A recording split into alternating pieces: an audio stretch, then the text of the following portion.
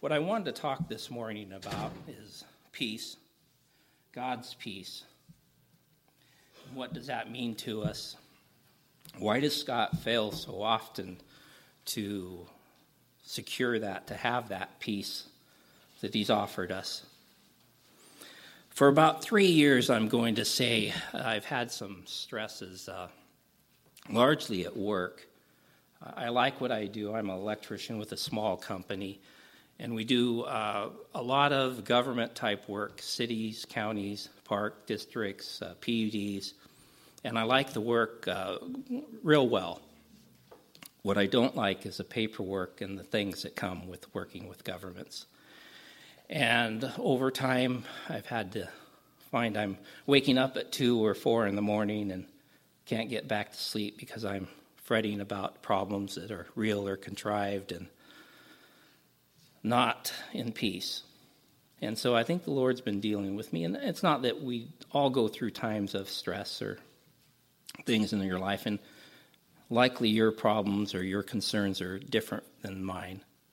But the idea that God has offered us peace, and for me, so this has been good. I'm going to say I've had other times of stress in life, but for me, say in the last couple months, so I bid these public jobs. We did one with the city of Tacoma, and there's usually 5 to 10 quotes on it, and I was low bidder, which is pretty awesome. The problem was I was significantly low. And it's not that I couldn't complete it for what I had said, but it didn't seem wise to. And additionally, when you do these kind of jobs, what happens is in order to present a quote, you have to give them a check, and it's called a bid bond. And it's for a significant amount of money. And if you don't fulfill your contract, you lose that.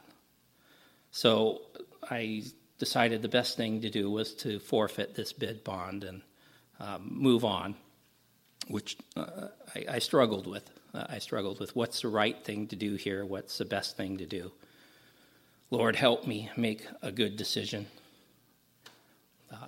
In the last couple weeks, I've had 3 quotes, let's say for 15% of my annual income, and on the quote, I was less than 2% off. I was second bidder out of, 6 or 8, and a job I would have liked to have done. A second one in the same range of time and annual income, I was 0.1% high on the second bidder. So not 1%, but 0.1%. And it's kind of like you go, gee, for $200, I could change dozens of things. And then incredibly, last week we had one. This is probably 6 weeks' work and 30% of my company's income next year. Incredibly, we tied exactly the same number with a number bidder. And you have to say, Lord, how can that be? Now, next week, through a coin flip, we're going to decide who gets to do the job. That's what the state law is. You flip a coin. And not that my problems are any different or worse or bigger than yours. I know that there's people in this congregation that have life concerning health issues. And on the scope of them, mine are fairly minor. But it's what concerns me. And I only bring that out because we're kind of all in this together. Do you have stresses in your life? Do you have times where you wake up at 2, maybe call me, I don't know. But I think we all go through that. It could be kids, it could be family, it could be work, it could be employees, it could be a host of things, it could be finances. But we all go through those stresses. The good news is we have company in this Bible of Moses and Esther and Mordecai and Sarah and King David and most all the prophets, Elisha, Gideon. You could go through the list, and if you read that, you see how that they struggled in some areas, and they came back to our God is a good God, and he has a plan for us. David does that the best. where he kind of starts a psalm and is saying kind of woe is me, and then he ends up with God is great. And that's where we want to end up. But I think there's probably two others besides me in here that have some stresses in their life. I don't know, but we're in good company if that's the case. We know for certain that it's bad for us. Medically, we know study after study shows how many people are hospitalized or these different things, all kinds of ailments because of stress that isn't dealt with. And we know for certain as well that drugs or alcohol or other type of abuses is going to lead to long-term failure. It may not even be what we'd call a sinful thing. Maybe it's too much golf or fishing. It's just your life is out of balance. But God has a plan for us.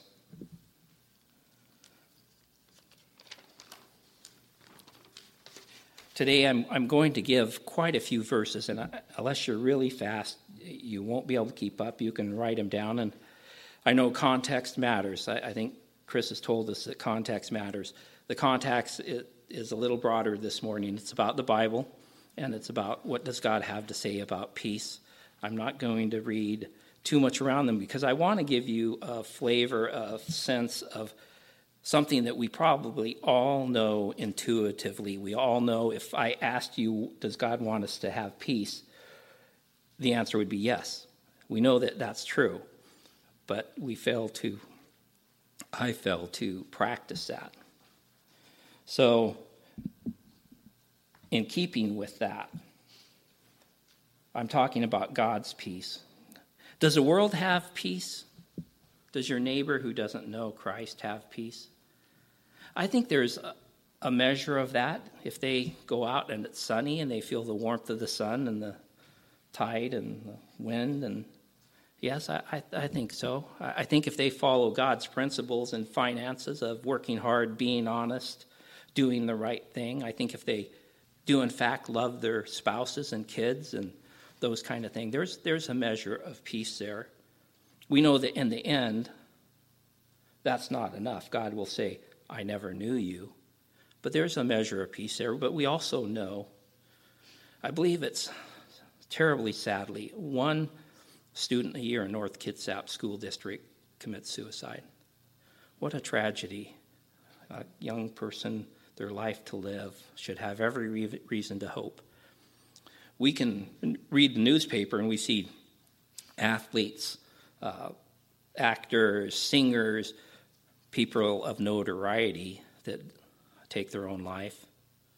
And sometimes they don't directly take it, sometimes through abusive habits or patterns, trying to cope with what they don't have, that peace of God. They destroy their lives. So, does the world have peace? I think it has a measure of it if they follow God's plan, but at the same time, there's not lasting peace there. Now, my nature would be, I want the easy button. Is there a button that I can hit for peace? Can we put one back by the offering plate where on every way out, everybody can just hit the peace button? It's not going to happen, right? It doesn't work quite like that. There's no box to check. But there are guidelines in the Bible that gives us an idea. Luke 2:13, at his birth, the angel said, "Glory to God in the highest heaven, and on earth peace to those on whom his favor rests." Luke 24:36, after his resurrection, Jesus stood among them and said, "Peace be with you." John 14:27, Jesus teaching said, "Peace I leave with you, my peace I give to you. I do not give as the world gives. I give. Do not let your hearts be troubled and do not be afraid." Is that great? Jesus said that. He said it to them, and he said it to us. Jesus teaching again in John 16:33, he says, "I have told you these that in me you may have peace. In this world you will have trouble, but take heart, I have overcome the world." In him, when he says I, we're talking about Jesus, that peace from him, in me. As we look at the letters, almost every one either starts or ends with a combination of grace or grace and peace to you. We know they're intertied, but I want to give you some of them just to remind you. Romans 1:7 says grace and peace to you. Romans 16:20 says the God of peace. 1 Corinthians 1, grace and peace to you. 2 Corinthians 1, grace and peace to you. 2 Corinthians 13, live in peace, and the God of love and peace will be with you. Galatians 1:3, grace and peace to you. Galatians 6:16, peace and mercy to all on whom follow this rule. Ephesians 1, grace and peace to you. Ephesians 6, peace to the brothers and sisters. And we could go on. Philippians, Colossians, Thessalonians, Timothy, Titus, Hebrews, all of them have similar benedictions or entries. I would like to tell you, I don't claim to know a lot about deep hurt. There are some people that I know have had childhood traumas, abuse, maybe abusive relationships, maybe addictions. I'm not going to claim that I know much about them at all. I'm an electrician. But I do believe that no matter what the area of our lack of peace is, that God's word is true, his plan is true, and his offer is true. But I would add, we should have a good Christian counselor. They can have a PhD, or they can maybe be the pastor, or a trusted older friend, or maybe a spouse that we can use. I believe in counselors. I believe in Christian group help. I believe in careful medications. There may be a time and place for those, but it's in the context of what does the Bible really tell us about peace and seeking that. You know, we say that grace and peace are intertwined, and they are. God's grace and God's peace. So I don't know where all of you are at this morning. Perhaps some of you don't know Christ, and we use words like, are you saved? Do you know Christ? Have you asked him in your heart? They really are the same thing, talking about this inner decision that, okay, I'm going to follow the Lord. You can't really expect God's peace in your life if you don't know him. Now, this morning, you could change that. One of the elders, Pastor Kevin, probably the person sitting next to you could tell you about Jesus and what that means. If you want his peace, you could get on that path today. As a Christian, are we in the habit of doing what's right? Am I selfish? Do I look for myself even as a Christian man? Do I work to support my family and myself? I can't really say, God, give me peace in my finances if I'm not out there doing what I can to work. And I can't ask for peace if I'm being selfish. So even as a Christian, we have things that we need to assess and be honest with ourselves about. So what do we do? What do we do? 1 Peter 5:7 says, cast all your anxiety on him because he cares for you. Now, I'd like to tell you that Scott casts all my cares. I'm learning on that. It's like I said, it's 3 years I've been, okay, Lord, what does this mean to have your peace? But the instruction here is cast all your anxiety on him because he cares for you. And this next set of verses, you could almost do this whole subject on this, but it's Matthew 11:28 and 30. And he says, come to me, all you who are weary and burdened, and I will give you rest. Take my yoke upon you and learn from me, for I am gentle and humble in heart, and you will find rest for your soul. For my yoke is easy and my burden is light. Do we come to him? Does Scott come to him? Is that okay? I'm feeling stressed. What am I going to do? What's my pattern?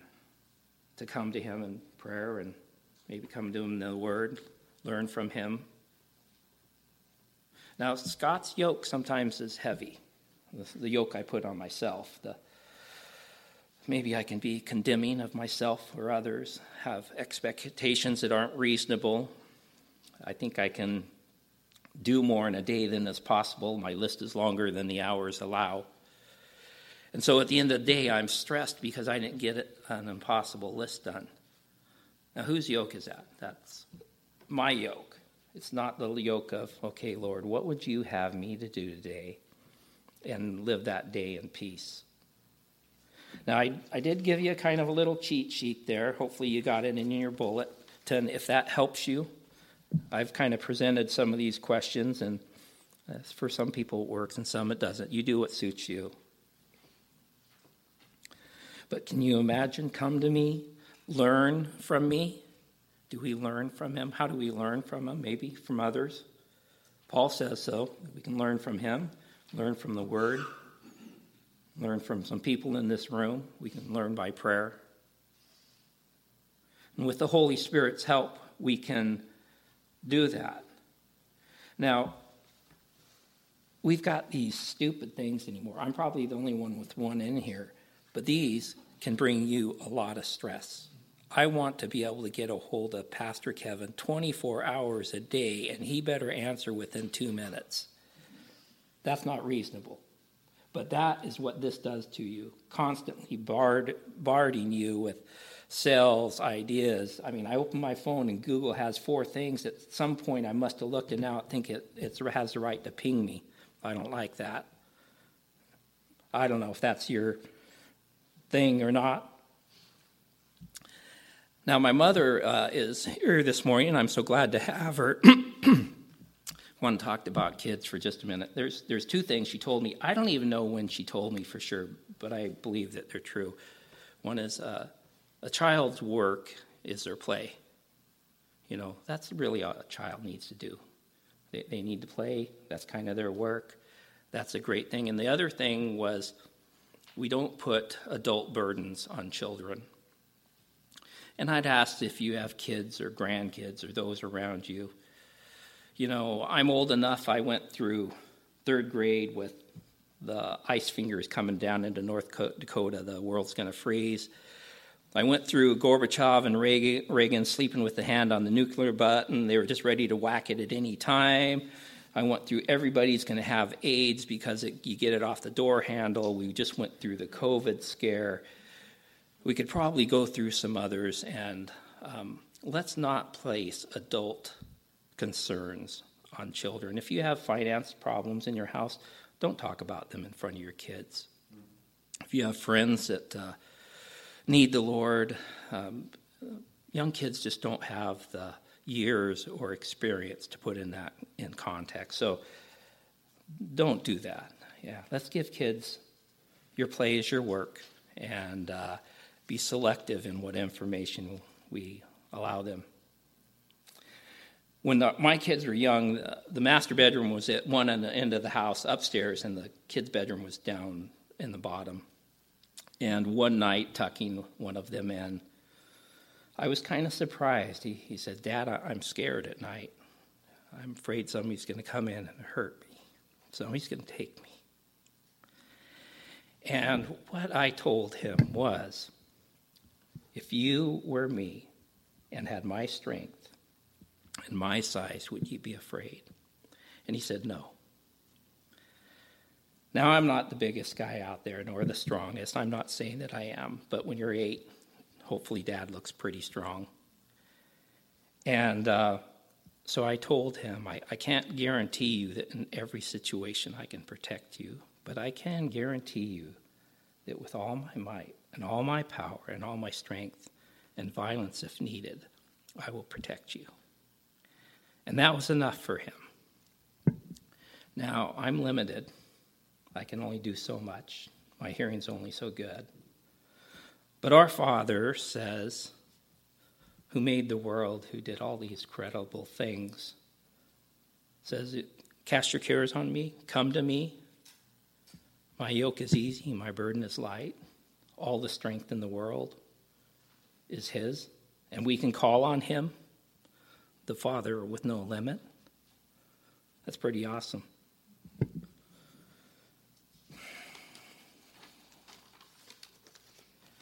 So, as a Christian, we can even have sin in our life, and I think all of us sin at times in thought and deed.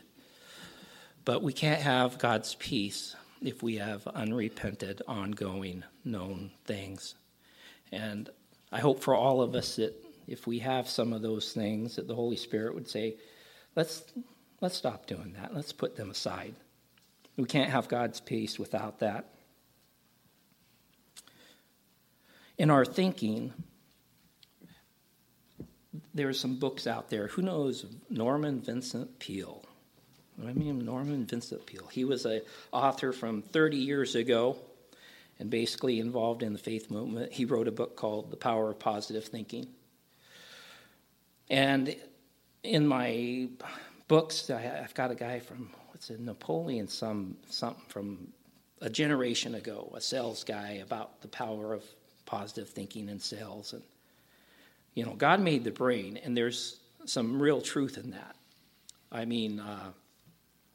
want the elders, I want Pastor Kevin to be positive. I want to be with teams that are positive. There's some power in that. God made the brain to work. But there's limits to that.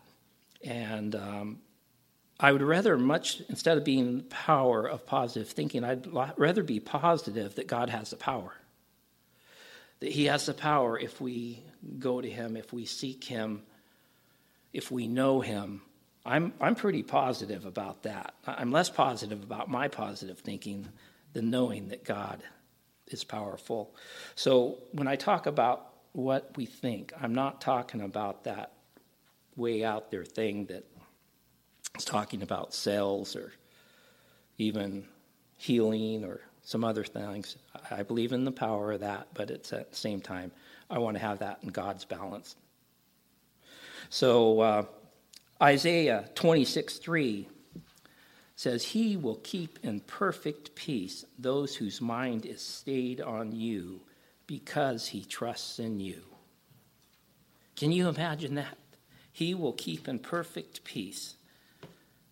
Now, I'd like to say I'm in perfect peace.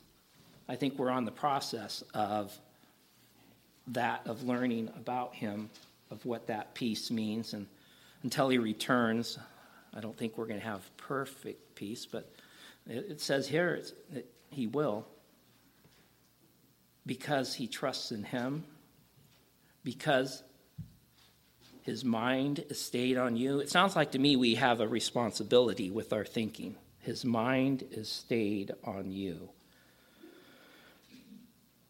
So, Scott has a decision. Will I keep my mind stayed on him? Philippians 4, verses 4. This is a little longer passage, but I think it's well worthwhile. Rejoice in the Lord always. I say it again, rejoice. Let your gentleness be evident to all. The Lord is near. Do not be anxious about anything, but in every situation by prayer and petition with thanksgiving present your request to God, and the peace of God which transcends understanding will guard your hearts and your minds in Christ Jesus. Finally, brothers and sisters, whatever is true, whatever is noble, whatever is right, whatever is pure, whatever is lovely, whatever is admirable, if anything is excellent or praiseworthy, think about such things. Whatever you've learned or received or heard from me or seen in me, put into practice, and the God of peace will be with you. It's a little longer passage, but if I could hit a few points. Rejoice. Are you joyful? Are you thankful? Do you say, Lord, okay, this is kind of tough right now, but you've rescued me in the past. You will again. You have the power to do that. Do we have thanksgiving? Do we present these things to the Lord and saying, thank you for the kindness that you have showed us, for the gifts you have given us?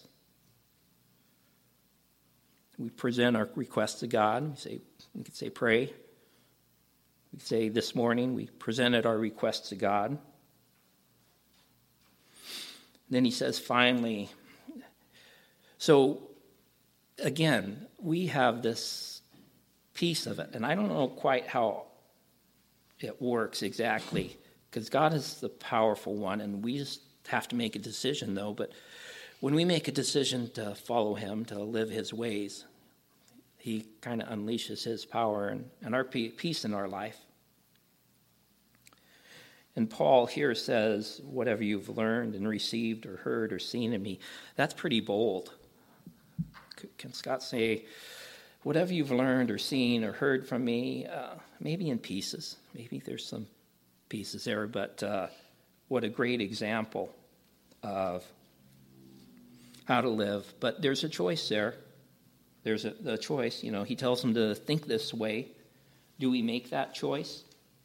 Does Scott make that choice?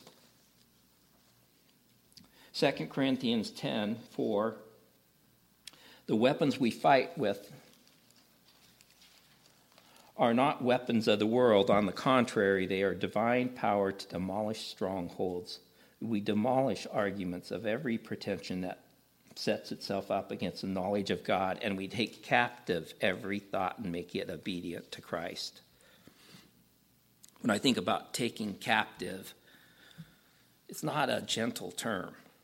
I see of soldiers taking prisoners captive. I see of linebacker charging a running back and tackling him boldly. I see wrestlers going at each other and one taking captive. It's not a light thing. It's a serious thing. Something that's just, okay, I'm set on this. Do we take captive? It's effort, it's decision, it's boldness. Do we take captive? My downfalls in not taking captive may be something along the lines of work issues. I have some stresses in my family. Politics, whatever your politics are, it seems like they're just crazy sometimes. Driving stress. I'm angry that person is going 63 and a 60 and I want to go 67 because I want to get home a minute and a half earlier. So what I do is I trade a half an hour stress for a minute and a half getting home earlier. Maybe sometimes I just need to slow down and say, okay, Lord, this is what it is, and I'm going to enjoy this. I'm sure I'm the only one that did that. In deep stress,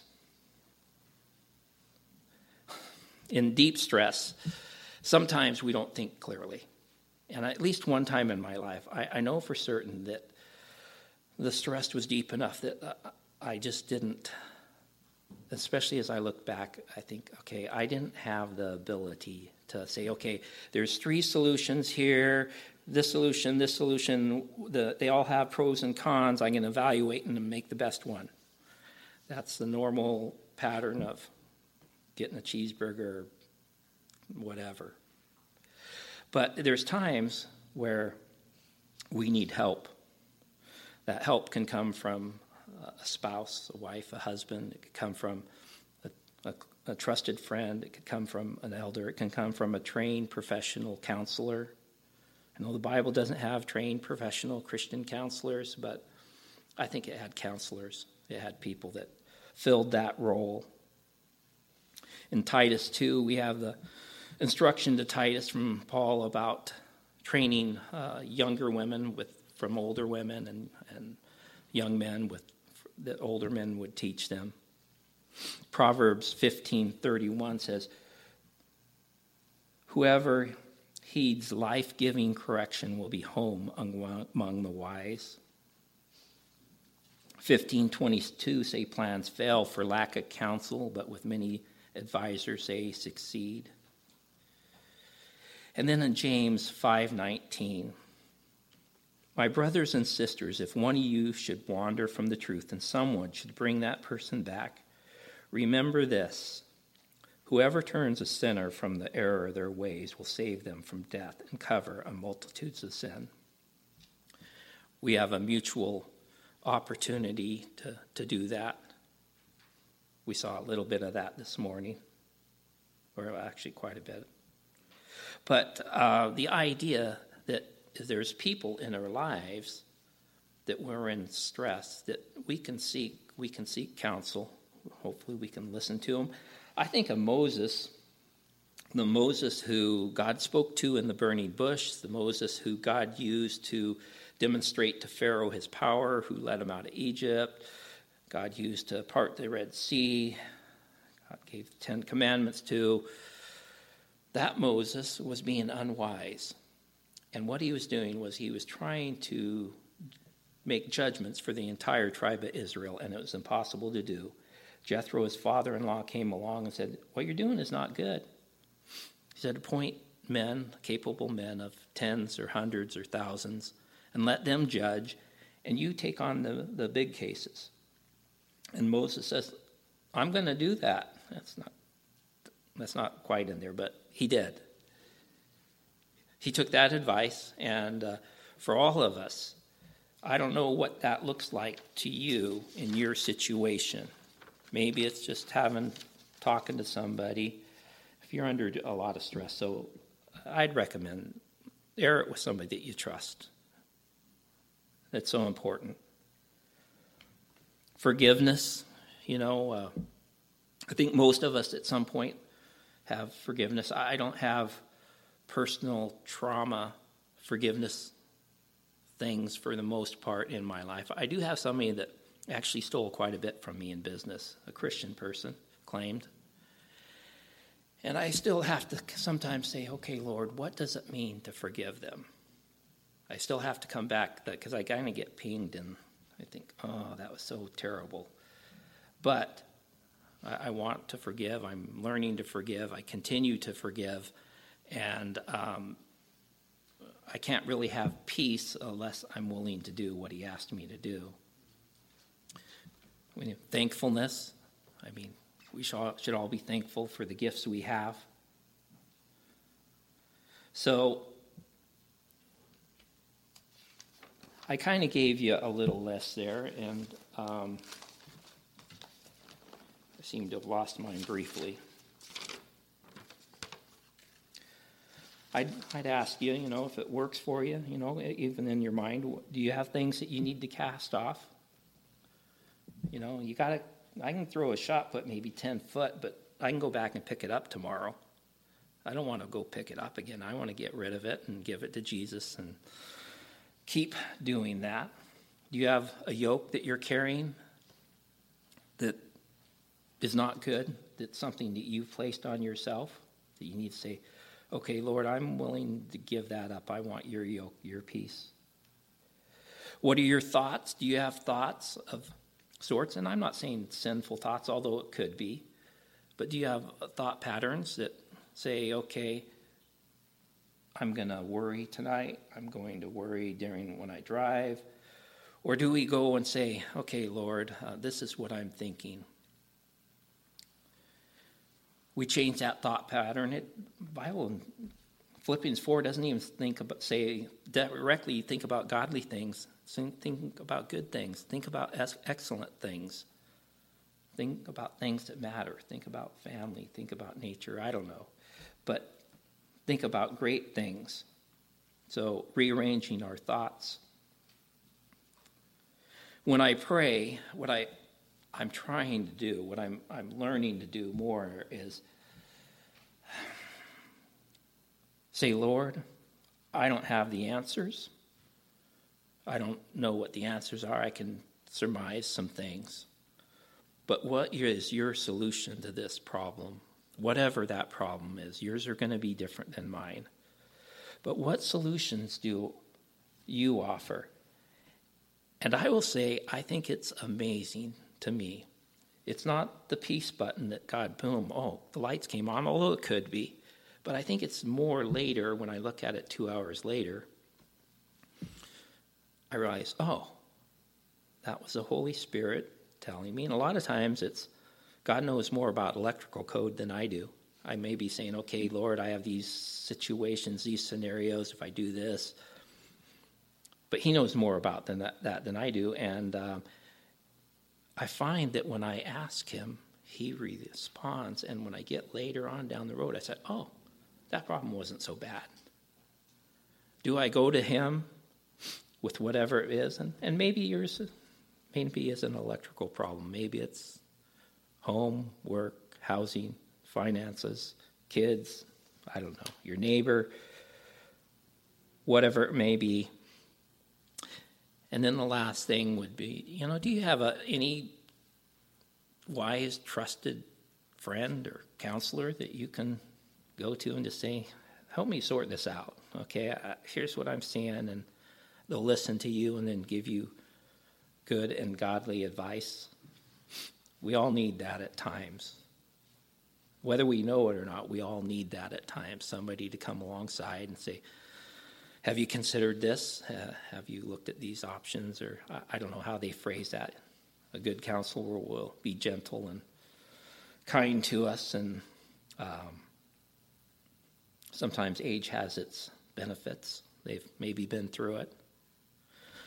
But I'd like to thank you again this morning. I hope that this has helped you on your path to thinking about God's peace, about knowing him, and the things that can come, and that we'd all be on that path of forgiveness and knowledge and kindness and peace in our life. And when we get bumped off a little bit, that we would come back to that path and say, okay, Lord, get me back going. But I appreciate the opportunity to speak with you this morning. Thank you.